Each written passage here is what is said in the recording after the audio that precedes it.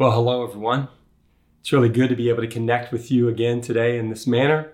And as always, I'm very grateful that you've invited us into your home, and pray that the service has been and it will continue to be a real blessing to you in your spiritual journey and to all those who might be watching with you. Well, this weekend, of course, is Memorial Day weekend, and Monday is the official holiday. It's the day that we've set aside as a country to honor those who have given their life in the military service of the United States. Originally, Memorial Day, at least reportedly, was first widely observed back on May 30th of 1868. It was first known as Decoration Day, and it was called that because it was a time to decorate the graves of soldiers who had died serving, specifically fighting in the Civil War. After World War I, observances also began to honor those who had given their lives fighting in any of our country's wars, and by 1971, Congress had declared that Memorial Day was a national holiday. As you heard earlier in the service from Bobby Lee Barr, here at Calvary, we have just several ways in which we're trying to reach out to families who have lost loved ones in military service by sharing with them and showing them our love, our appreciation, our encouragement, and support.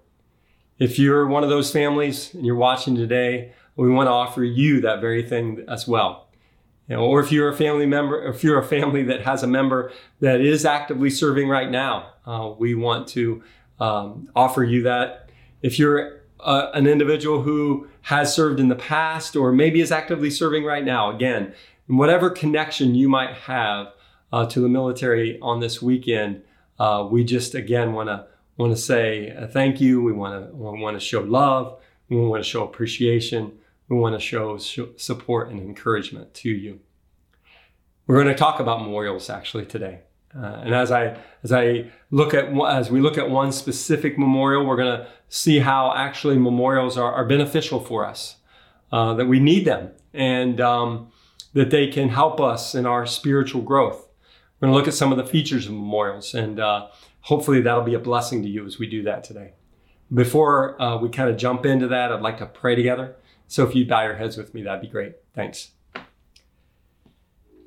Heavenly Father, we thank you for the gift of today. We thank you for the opportunity to gather with each other, even virtually. We thank you for the opportunity to learn from you today. And we pray that you would be the one who is our teacher. We pray that we would submit our wills, our minds, our hearts to your leading and your direction, that you might change us, Lord, more into the people that you want us to become. And God, I also just want to specifically pray for those family members who are experiencing and feeling very acutely this weekend and especially tomorrow that sense of loss of that family member who's not there, the one who has lost their life serving in the military. We pray also for those families who have members who are actively serving right now, for those individuals who might be watching who themselves are serving or have served in the past. We pray, God, that you would provide support and encouragement for them, that you would provide comfort if they're experiencing grief and loss, that you would provide peace if they're experiencing anxiety or restlessness or fear. And you, God, we just pray that whatever that need might be, that you might be filling it today as their Heavenly Father, as the one who loves them more than even than anyone else on earth might be able to have the capacity to love them. God, we yield ourselves to you in this moment, and we pray that you would be honored and glorified. And we pray that at the end of our time together, that again, you would have changed us more into the people that you want us to become by the truth of your word and by the power of your Spirit. In the name of Jesus, we pray. Amen. So as I said, memorials can be beneficial, and I want to talk about them and why they are today. The specific one I want to look at is actually in the life of the nation of Israel. And the context is this. So Israel had been enslaved in Egypt for a long time. And they had been delivered from that slavery under the leadership of a man by the name of Moses. They had a miraculous deliverance. They left Egypt and they were on their way to the promised land. Well, before they got there, because of some of their own disobedience, they actually ended up spending 40 years kind of wandering around in the wilderness. During those 40 years, God was doing things for them, leading them, providing for them, but they weren't able to go into the promised land yet. Just before they were going to go into the promised land, there was a change of leadership. So Moses was out and a man by the name of Joshua was in. Joshua is going to lead them into that land. There's going to be lots of actually military engagement with the independent city-states that make up the land of Canaan, the first of which is going to be Jericho. And just before they're headed in there, they cross the River Jordan, and they're kind of like literally and symbolically moving in to the promised land. And we're going to pick that story up then in Joshua chapter 4, just after they cross the Jordan and just before they head into the promised land and get ready for that first military engagement with Jericho. So Joshua 4 and verse 1. I'm reading from actually the Holman Christian Standard Bible. It says this: After the entire nation had finished crossing the Jordan, the Lord spoke to Joshua. Choose 12 men from the people, 1 man for each tribe, and command them. Take 12 stones from this place in the middle of the Jordan where the priests are standing. Carry them with you and set them down at the place where you spend the night. So Joshua summoned the 12 men he had selected from the Israelites, 1 man for each tribe, and said to them, Go across to the ark of the Lord your God in the middle of the Jordan. Each of you lift a stone onto his shoulder, 1 for each of the Israelite tribes, so that this will be a sign among you. In the future, when your children ask you, What do these stones mean to you? You should tell them, The waters of the Jordan were cut off in front of the ark of the Lord's covenant. When it crossed the Jordan's waters were cut off. Therefore, these stones will always be a memorial for the Israelites. These stones will always be a memorial for the Israelites. That English word memorial comes in Hebrew from the word zikrown. And the root word of zikrown is a Hebrew word zakar. Zakar means to pierce, to impress on the memory. It means to remember or be remembered, to recollect, to commemorate.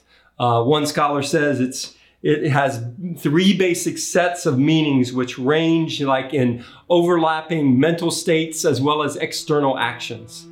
So from that root word, then we get the word zikrown, and zikrown is literally a memorial. It's a reminder, it's a remembrance. It's an object reminder or a token act by which something is brought to mind. So you can see how that's exactly what's happening here in the story of Joshua 4. The story of these 12 stones, that as these 12 stones were lifted from that riverbed and piled together, they served as an object reminder and a token act of something. It brought to mind something, and specifically it brought to mind for Israel the crossing of the Jordan and them entering in to the promised land. So as we think about memorials, the question that I'd like to just open up with is, why do we even need them? Why do we need memorials in our lives? And I think it kind of all boils down to one answer.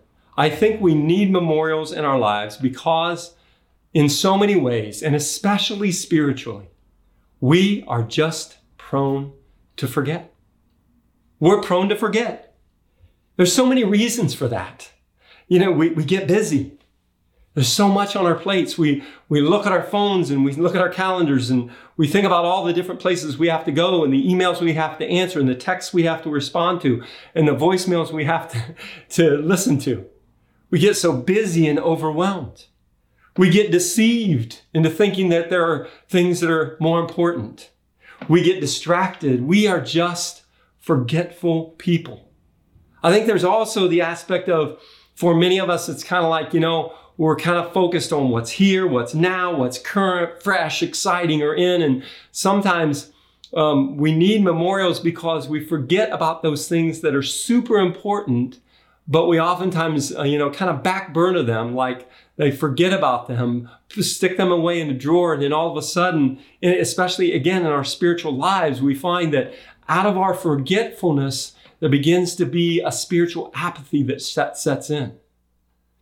I've mentioned one of my favorite professors in my time in seminary to you before. His name was Louis Stolman. And Dr. Stolman, an Old Testament professor, would just remind us over and over and over that one of the most important and recurring themes in all of Scripture was that of remember, don't forget. And the reason that that's such an important theme and such a recurring theme and such a vital theme is because, again, we're prone to forget. For all those reasons that I talked about before and more, we're just prone to forget. And so Moses, I mentioned him earlier as that first leader of the nation of Israel as they headed out of Egypt. The book of Deuteronomy is basically made up of his teachings to Israel that are kind of be their guiding sort of faith documents as they head into the promised land. And one of the things that Moses said to them in Deuteronomy chapter 4 was this. He said, only be on your guard and diligently watch yourselves so that you don't forget the things your eyes have seen and so that they don't slip from your mind as long as you live. All of the things that Israel had experienced as they were provided for in their miraculous deliverance from Egypt and the way God provided for them in the wilderness, Moses tells them, be on your guard, watch yourself. It's really important that you don't forget what you've seen, the power of God, that you don't let these things that you've experienced slip from your mind. In fact, he says, and I think this is important, he invites them to teach those things to their children and to their grandchildren. And I think there's power in that because in doing that, it not only impacts the person who is receiving the teaching, the children and the grandchildren, but the one who's doing the teaching. One of the greatest ways for us to be reminded about how the greatness of God is to teach about the greatness of God. One of the things ways in which that's the greatest way that we can remember the incredible sacrifice of Jesus is to teach others about the incredible sacrifice of Jesus.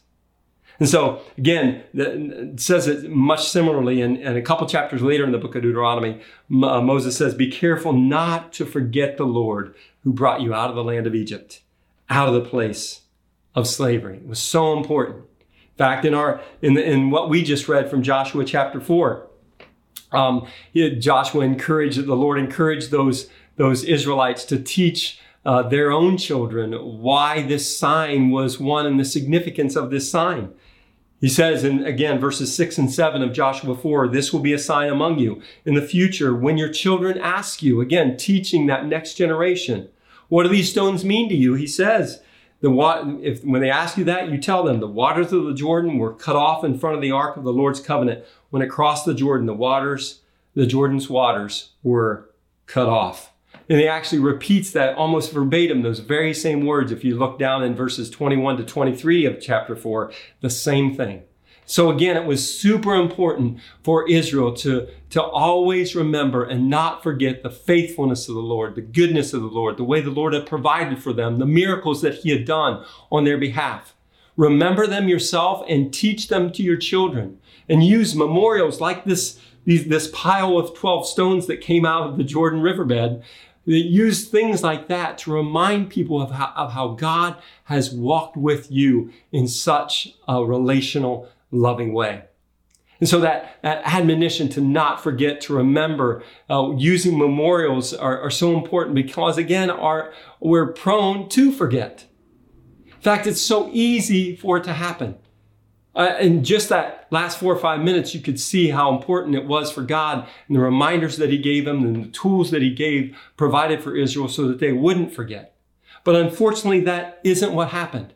In fact, after the Israelites had settled into the promised land and after Joshua, the time of Joshua had come and gone and he had died, you know what it says about the nation of Israel later in the next book in the Bible, the book of Judges?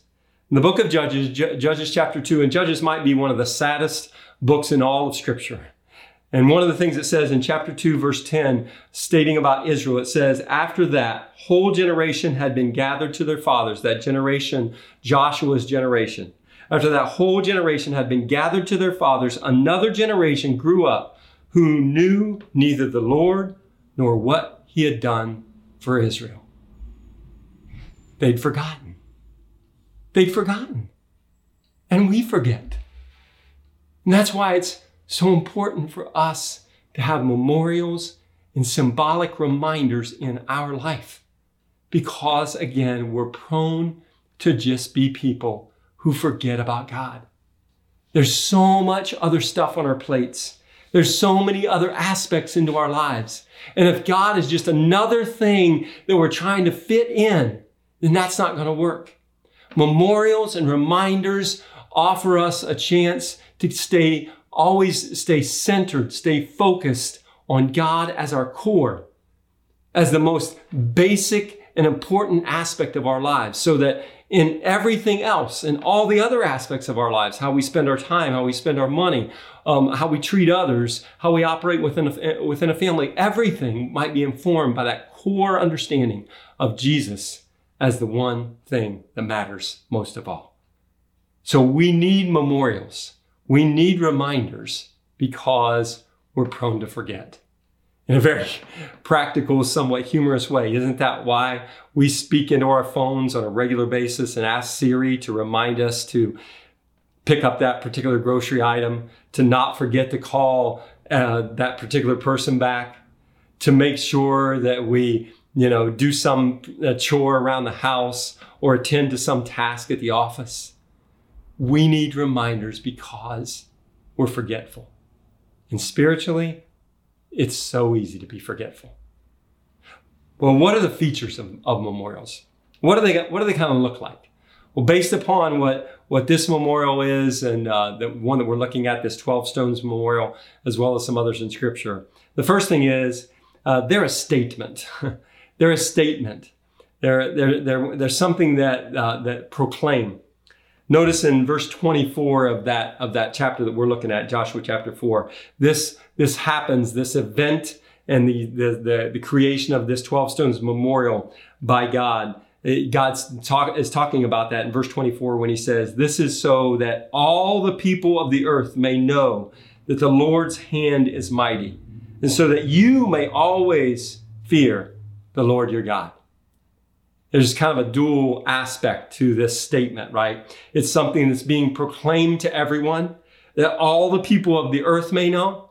So when this 12-stone memorial was observed by anyone, the story could be told of how God, again, was the one who had this mighty hand and led the nation of Israel as they settled into the promised land. So there's this universal to everyone proclamation, this statement to everyone.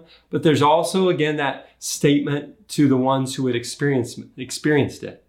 So that all the people of the earth may know the Lord's hand is mighty, and so that you may always fear the Lord your God. So again, one of the features of memorials is that they make a statement. So you think about memorials that exist in our own world, right? Sometimes it's a political memorial. Sometimes it has something to do with an individual in society. It can be sometimes a memorial can be something which commemorates a tragic event that happened. Sometimes in the athletic world and in the world of celebrity, there are memorials that occur that make a statement about an individual's life. And that's what memorials do. And that's what this memorial did. This 12 Stones Memorial is it made a statement to the world and it made a statement to those who had experienced it. So one of those features about memorials is they make a statement. Second, they're enduring. There's a permanence to memorials. They last. We have memorials for things that are worth commemorating. And that's a significant feature of this memorial that we're looking at, this 12 Stones Memorial. In verse 7, what did it say? These stones will always be a memorial for the Israelites. God wanted that to be something that Israel would never forget. That it was not their own strength. It was not their own miracle working power. It was not anything that they had done, but in fact, it was the fact that God was on their side. And so he wanted that memorial to be something that would be there forever, that they would always be those stones would always be a memorial, a reminder, this token act that would call to mind how God was on their side. So memorials are enduring. There's a permanence. They last. They make a statement. And third, memorials are distinctive. Memorials are distinctive. There's something unique. There's something special about them. Verse 8 of this Joshua chapter 4 says this. It says, the Israelites did just as Joshua had commanded them. The 12 men took stones from the middle of the Jordan, one for each of the Israelite tribes, just as the Lord had told Joshua. They carried them to the camp and set them down there. The 12 tribes represented all of Israel. It reminded the reason God made this distinctive act of having one man from each tribe go into that river and pick up a stone and carry it out, and that all 12 would then would take their individual stones and then they would pile them together. God was showing the importance of the individual, the importance of each tribe, so that someone could say, that's my stone. But there was also the distinctiveness of it being a community thing. So it was both recognizing the importance of each individual tribe, and recognizing the collective group by saying, yes, that's my stone. Yes, those are our stones. So that distinctive nature of memorials was reflected as those members of each of those tribes walked into that river and picked out a stone as they were representing all of Israel. Also, taking those stones from that actual riverbed, again, was a reminder of the miraculous deliverance and power of God. They could have taken 12 stones from anywhere.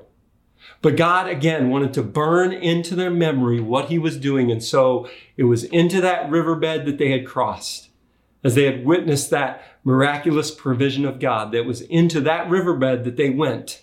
And they got stones from the bottom of that river. And they took them out and took them with them, so that they, again, were remembering in a very distinctive way, a very unmistakable way, the fact that God had provided for them.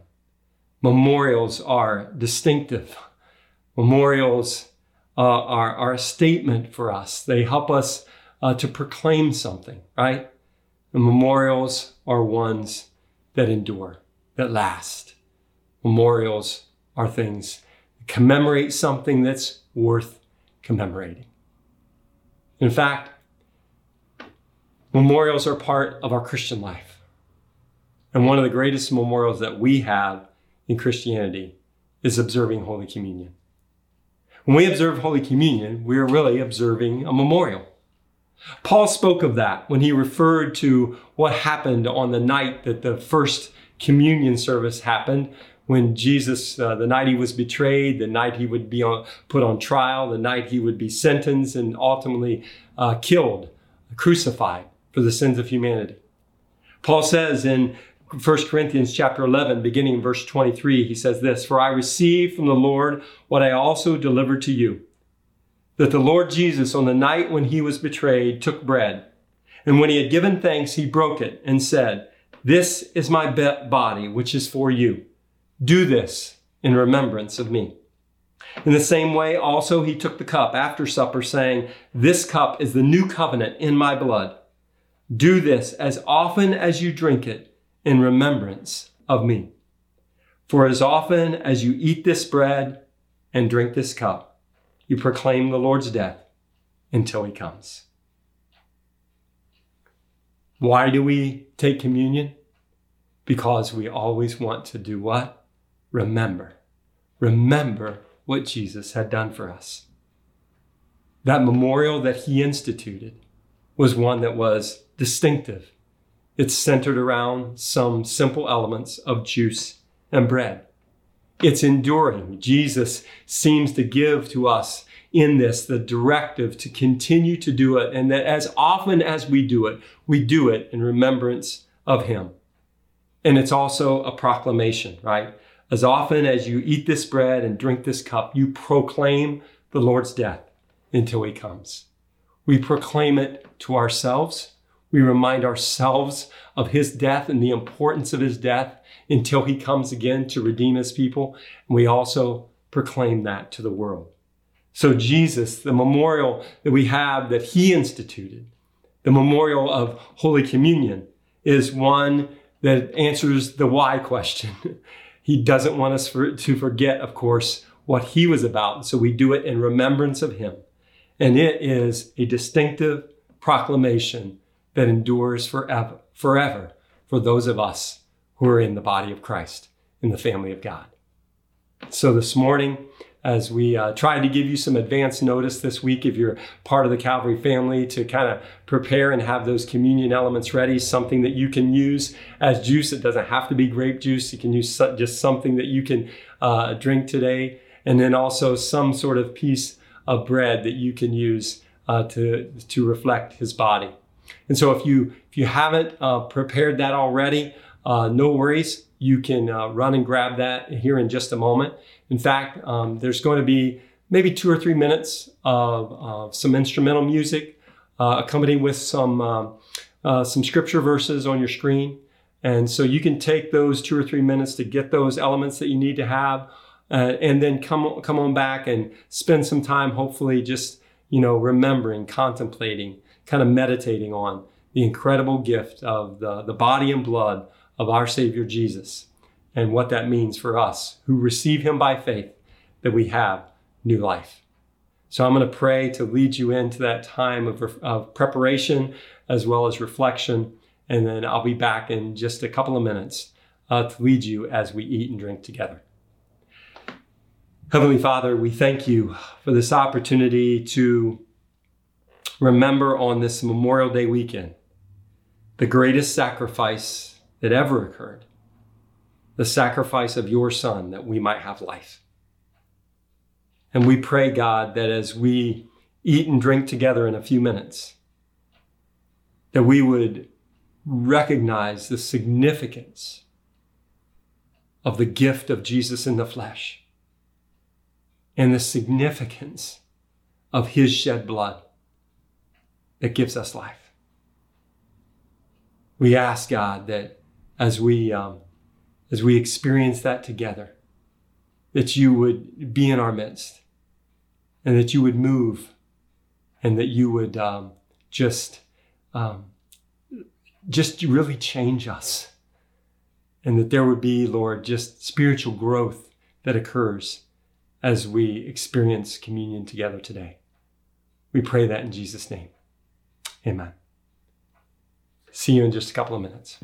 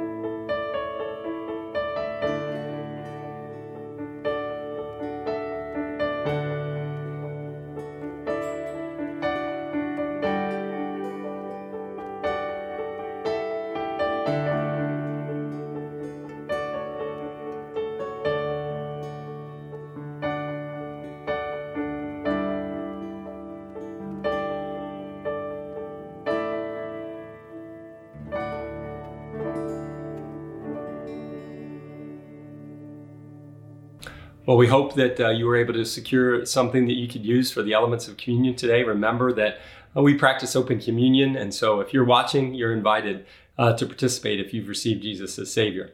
I want to read that passage of Scripture again from 1 Corinthians 11, where Paul recounts what happened on that night that Jesus instituted communion as he shared in the Passover meal with his first followers.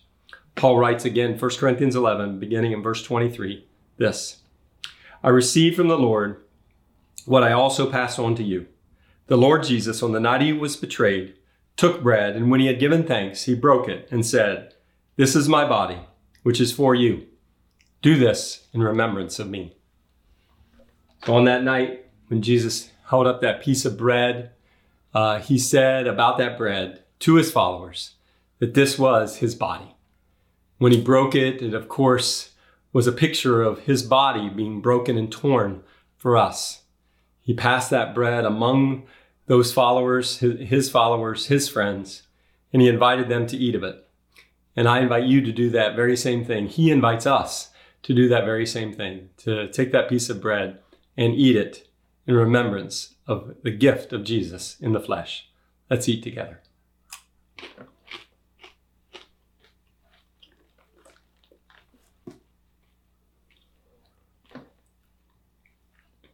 Continuing on in verse 25, Paul says, in the same way, after supper, he took the cup, saying, "This cup is the new covenant in my blood. Do this whenever you drink it in remembrance of me." In that cup that that Jesus had, that Paul's referring to, there was wine. And about that wine, Jesus says it was the blood of the new covenant, his blood that would be shed for us, so that we could have life. His death meant life for us. And so as we remember today the gift of his shed blood, we drink together in the name of Jesus.